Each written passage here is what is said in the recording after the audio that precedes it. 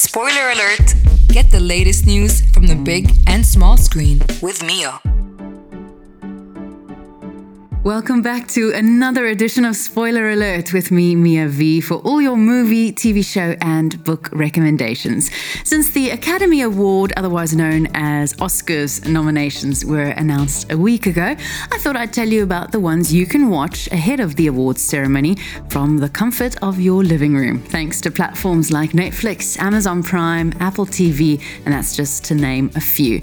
Netflix's original films received 35 Oscar nominations this year, once again putting the streaming service ahead of any other of the Hollywood studios. Mank led the pack with 10 nominations, including Best Picture, Best Director for David Fincher, Best Actor in a Leading Role for Gary Oldman, and Best Actress in a Supporting Role for Amanda Seyfried. That doesn't necessarily make it a shoo-in to be Netflix's first Best Picture winner, however. It's worth remembering that in 2019, the streamer's film Roma received 10 nominations as well, ultimately winning 3 awards, but not Best Picture. And last year, The Irishman went empty-handed despite its 10 nominations. Besides Mank, Netflix's The Trial of the Chicago 7 received 6 nominations, including Best Picture and Best Actor in a Supporting Role for Sacha Baron Cohen. And Crip Camp, a film from the Obamas production company Higher Ground, is nominated for Best Documentary feature, as is My Octopus Teacher. Last week, I told you about the movie Pieces of a Woman, starring Vanessa Kirby. She was nominated for Best Actress in the Drama category for her portrayal in that film. Amazon, meanwhile, received 12 nominations, with 6 for Sound of Metal, including Best Picture, Borat Subsequent Movie Film, and One Night in Miami. There was also Time that was nominated as well. And Apple received its first 2 nominations ever for Wolfwalkers, the Best Animated Feature category, and Greyhound for Best Sound.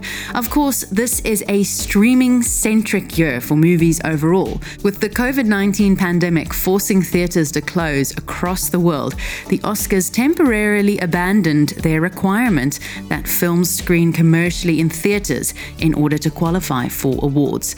And it's probably safe to assume that most viewers, Academy members and otherwise, watched these movies via streaming. For example, Best Picture nominee and Golden Globe winner for Best Drama Film winner Nomadland was released by Fox Searchlight simultaneously in theaters and on Hulu.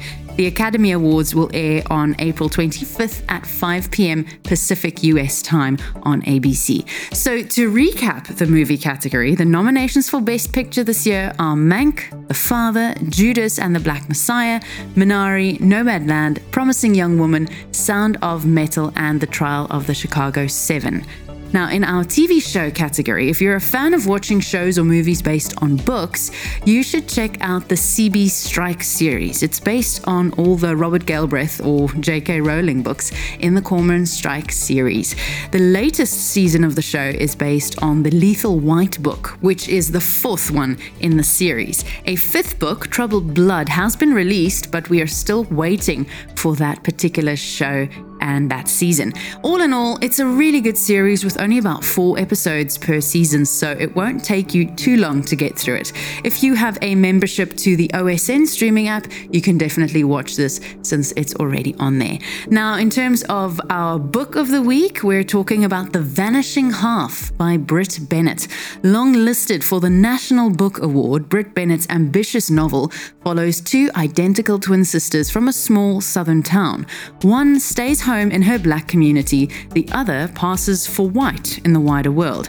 Provocative and compassionate, Bennett's book traces fascinating threads of American identity and is a hands-down winner for the 2020 Historical Fiction Award. That's it from my side for this week. Short and sweet, but make sure to catch my segment again next Thursday just after 8 a.m. Enjoy the rest of your week, everyone. As always, stay safe, stay sane, and happy watching. That was Spoiler Alert with Mio.